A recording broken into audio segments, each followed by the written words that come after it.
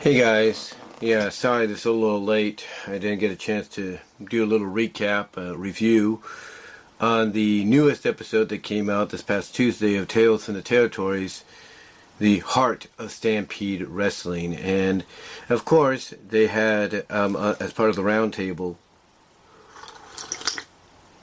excuse me, but as part of the roundtable, they had Bret Hart, who I met before. In person at a big time wrestling event in Modesto. So there was they had Bret Hart, they had Dr. D, David Schwartz. I was surprised that he was, got out where he was hiding last time we saw him on Dark Side of the Ring. They had No Class Bobby Bass, who I've kind of heard of, but he was mostly like a heel jobber or something like that. In the NWA. And then, of course, they had Abdullah the Butcher, which was a surprise.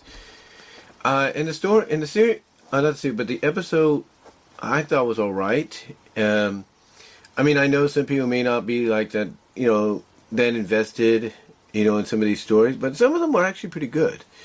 Bret, would talk about this, of course, talk about stories that we've kind of heard before, like, he would be home, he'd have friends with him, and basically sometimes his friends and all that would hear like stomping coming from, the basement or something like that, because that's where the Hart Dungeon was and everything.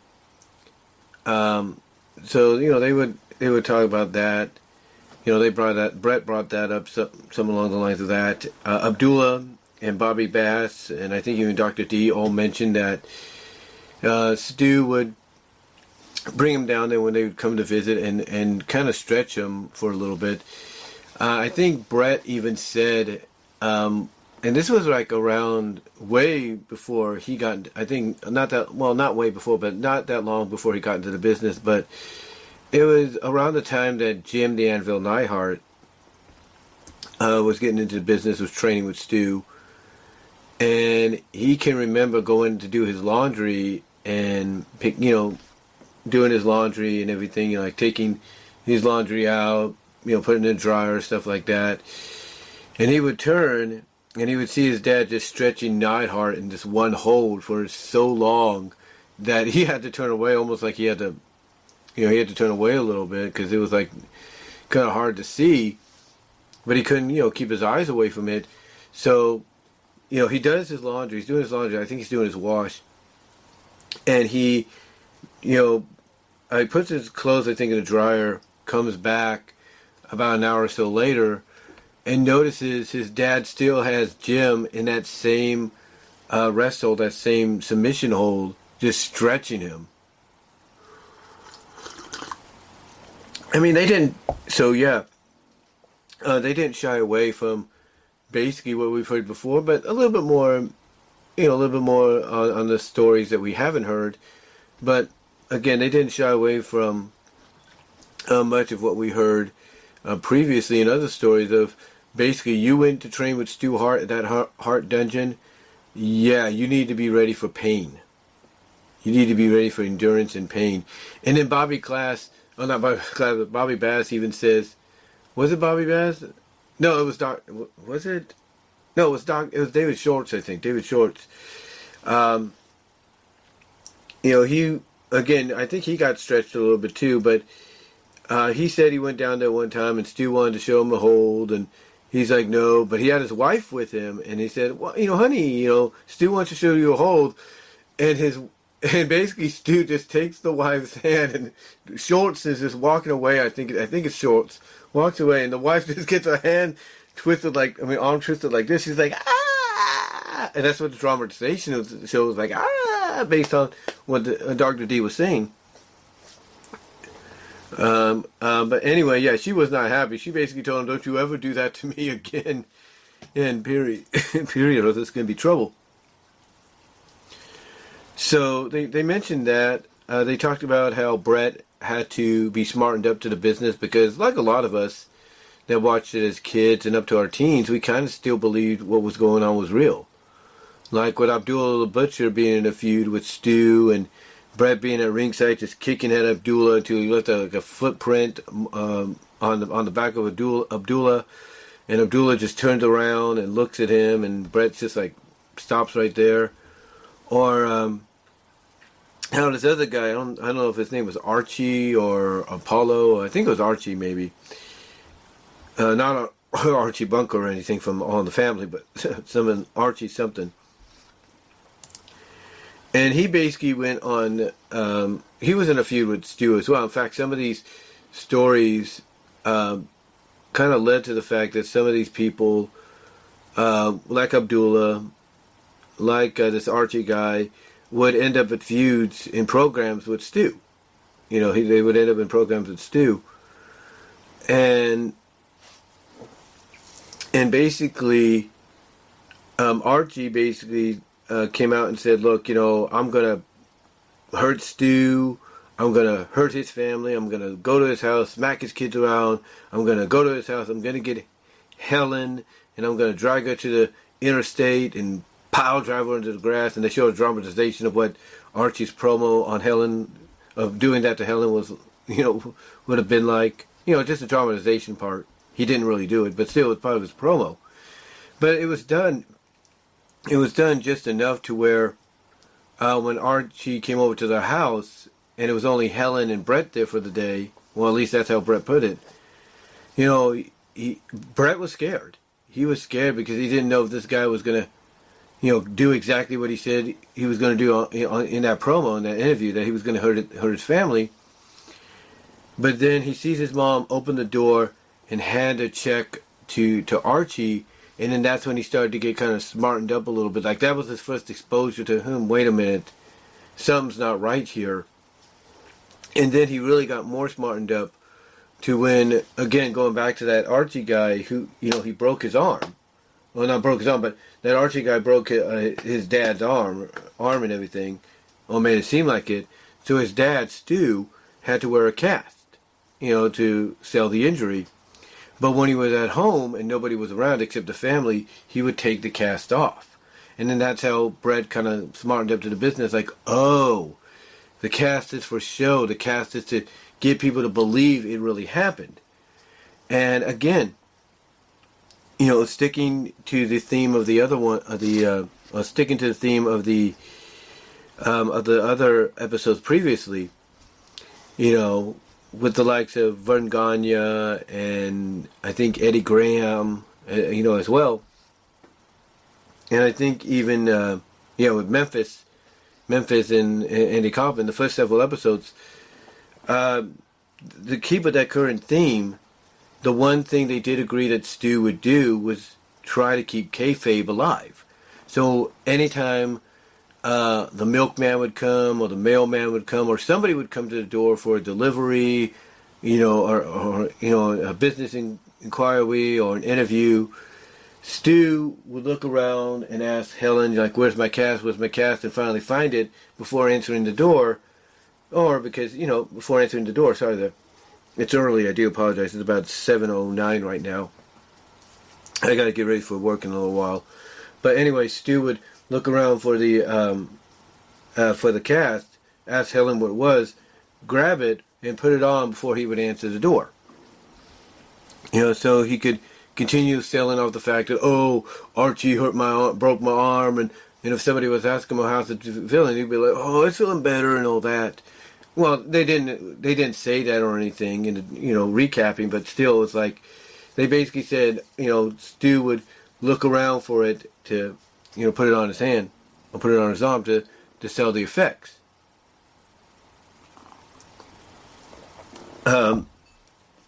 They did touch upon the travel. Up there in Canada.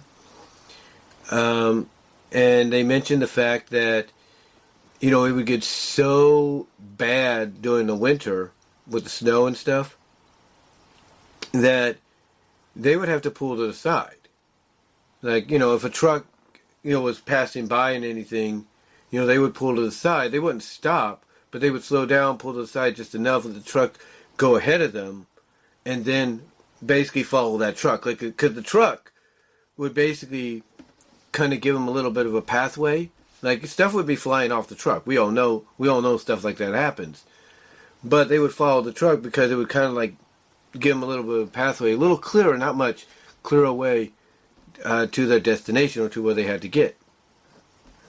Brett does recall a story where he and a bunch of other wrestlers were on a bus, and because it gets so cold and everything there, it died on them. It literally died on them, excuse me, and left them in the middle of nowhere, and they had to get to a show. And Brett went out of the bus, tried to wave some people down, and it looked like he got some people, or an elderly couple, to stop to try to help them out. But as soon as this elderly couple, or this older couple, saw a bunch of big burly guys coming out of the bus, they according to what he says, they floored it and left them there. They're like, screw you, we want to help, but we're not going to help you with those people. And they left them behind. They basically, left them there stranded until finally they were able to get, one car to stop by and help them out. And then that kind of had a domino effect where the people saw, oh, wait a minute, there's these bunch of wrestlers. Obviously, they knew who they were that need our help. So basically, from what I understand, watching the episode, that kind of caused the domino effect. Like a couple of cars would come by and pick up the wrestlers to get them to the show on time, which they did. So that was really cool. That was really cool to hear about. But yeah, that was. Excuse me, I had to get some coffee here.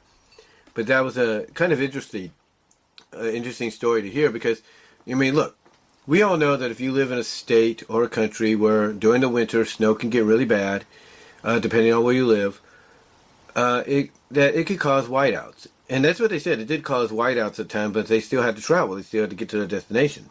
And that's why they would pull over, wait for maybe a truck to go by, and then follow that. But anyway, we know how dangerous that could be. In fact, I'll tell you how dangerous it can be. My dad and I one time, and this was, I think this is when I don't know if I was still in high school or, no, I was actually out of high school. It was about a year or so after I was out of high school or something like that. Not even a year. I think it may have been December of 98, January 99, one of those two. Around that time, basically the end of 98 into early portion of 99 was still winter. And I remember me and my dad were going to his job because he got a call from his job to come in to do a job. It was one of those companies that would call you in if they needed you, for a certain job. So he asked basically if he could bring me along to help me get some experience, maybe help me get a paycheck and all that, which I did get something. I did get a little bit of a paycheck, not much. And it was only for that day. But they said, sure, bring him in. So me and my dad, we drove on the road. And my dad basically knows he should have declined it because of the weather. But we drove. And what happened is, because it was snowy, it was cold, it was icy, we tried to avoid slipping, because, the black ice, which the road would become. But unfortunately, we couldn't avoid it too much, and my dad suddenly was just trying to avoid it. And he's like, well, we're off, and into a ditch we went. We were fine. We got some people to help us out, but, what happened is that we tried to get to his job to do whatever they were going to ask him and me to do, and we were like, well, we're off. And we just slid off the road into the ditch. Thankfully, nothing was damaged on the car, internally, on the outside or internally. So we got people to help us out, and we were able to get on our way. But once we got there, my dad found out that the job they wanted him to do wasn't even worth the trip. I was like, wait a minute, so you had me basically put me and my son in freaking danger, bust our asses to get here just to do this job? Yeah, he wasn't happy about that. And he let it be known. I mean, he still worked with them, but he let it be known, hey, don't ever ask me to do this kind of a job again, knowing that I live out in Oskaloosa, Kansas, which is kind of like the equivalent of me living here in Newman and working in Turlock. It's like my job called me to say, hey, we need you to come in to do a job. And I'm like, okay, what's the job? So I come in, and the only job is to basically do this minimal school kind of thing, like, oh, put this here, put this here, put this here, put this here. To me, it'd be like, this is something you could have had anybody else that's here to do. Why drag me out of my warm bed, out of my warm house? It didn't make any sense. But yeah, I know exactly what they're talking about. I mean, it's a little bit more dangerous up in Canada. I get that. But I know what they're talking about. I really do. Or at least I get what they're talking about, essentially. But yeah, they were talking about the dangers with that. But then Brett talked about a story where Andre, who used to, travel a lot, used to be basically very freelance in the territorial days, would go up to Stampede Wrestling and work there with Stu. And what happened is Andre had to, he did a show for Stampede Wrestling, and Andre had to get to a show in Montana, in the U.S. And I think he may have overslept or something may have happened, but there was some kind of a miscommunication to where Smith and Brett had to go and pick Andre up at his hotel he was staying and drive him as quickly as they can to the airport to get him onto a flight, or on the flight he needed to get onto to get to Montana.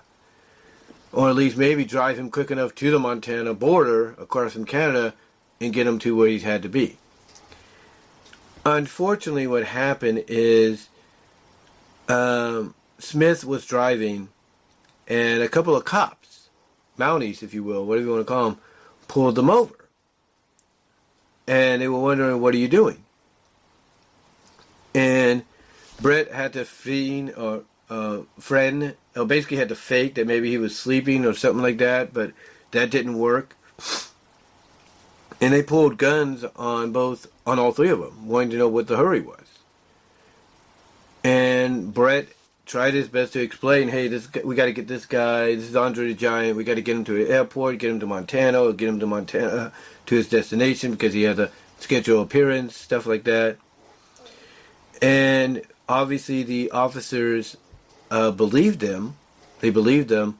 And basically gave Brett and Smith a warning of, hey, next time I see you guys doing something like this, I'm gonna take you guys in, kind of stuff. Basically put them in behind bars. Put them in the hokey, if you will, as the old saying goes. And unfortunately, from what I understand, Andre, from watching the episode, Andre missed not only his flight, but missed the show that he was supposed to be at. And he was not happy. He was not happy with Stu, because Stu was the one that sent Smith and Brett out to get him there. He was not happy because of the miscommunication and stuff. And they emphasized that Andre had the memory of an elephant. Basically, that old saying of an elephant never forgets or never forgives. That's kind of what they kind of described Andre as somebody that never forgot and never forgave. And for the longest time, he never forgave Stu for what happened. He never forgave him, didn't work with him for the longest time, if not for the rest of his career. He was done with him. He disdained him. And even when Brett got into WWE, if you will, and worked alongside Andre, there was still disdain. Like they would be businessmen and they would work together, but there was still a bit of disdain, between them, between Andre and the Harts. To one day, Brett finally was able to sit him down and smooth things out with him and his family, and basically kind of explain, look, my father didn't mean for that to happen. It just, just a miscommunication all around. And I guess before Andre passed in '93, they smoothed things out between both sides and kind of became friends again, or at least, rekindled the friendship or the respect that they had for each other. But overall, though, the episode was good. I know some people might look at it and they might be interested in it and consider it one of the best, and some might consider it as one of the more boring. Who knows? Or one of the worst. But overall, I thought it was good. I thought it was really good. One thing about Tales of the Territories and shows like Dark Side of the Ring, is they keep hitting it out of the park. They keep hitting home run after home run after home run, and I appreciate that. I really do. But yeah, the episode was really good. And next week's is going to be, believe it or not, on Polynesian professional wrestling. And I think what made a home in the state of Hawaii and all that. And they're going to have, it looks like, some notable Polynesian Samoan wrestlers part of the roundtable. I think one of them is going to, who is one of them going to be? Is one of them going to be Tonkin Kid? I can't remember. I have to go back and watch the preview. But yeah, they're going to talk about Polynesian professional wrestling. Obviously, they're going to describe that it's probably a little bit more violent than expected. But we'll see. We'll see what they have in store here with this next episode. But overall, thought this one was good. And like I said before, I highly recommend you guys check this series out. I think you will not regret it. And that's about it. Let me know what your thoughts are in the live chat during the premiere. Like the video. Hit the notification button, guys, for more, I guess you could say, notifications of when videos come out. Hit the subscribe button as well. Also, check me out at my Teespring store for merchandise you can't get anywhere else. In time for the holidays, I got some new merch up there. Also, check me out at BW Roses Discussions, all your audio podcast locations except for Pandora, where you will get an audio version of this. Also, check me out at Venmo at Brian-Wumber-2, Cash App at BW Roses 98. You can automatically support me right away there at those two areas. Also, support me at patreon.com/BW Roses with the $1 or $3 tier. I am currently working on possibly doing a $5 Q&A tier, so be on the lookout for that if it does happen. Also, check me out at Vimeo at BW Roses for content you can't get here on YouTube, and at my DeviantArt page at BVW1979. But until next time, guys, let me know what your thoughts are. And I just wanted to come on here, like I said, and give you this review on the newest episode of Tales from the Territories, The Heart of Stampede Wrestling. And until next time, guys, I am out.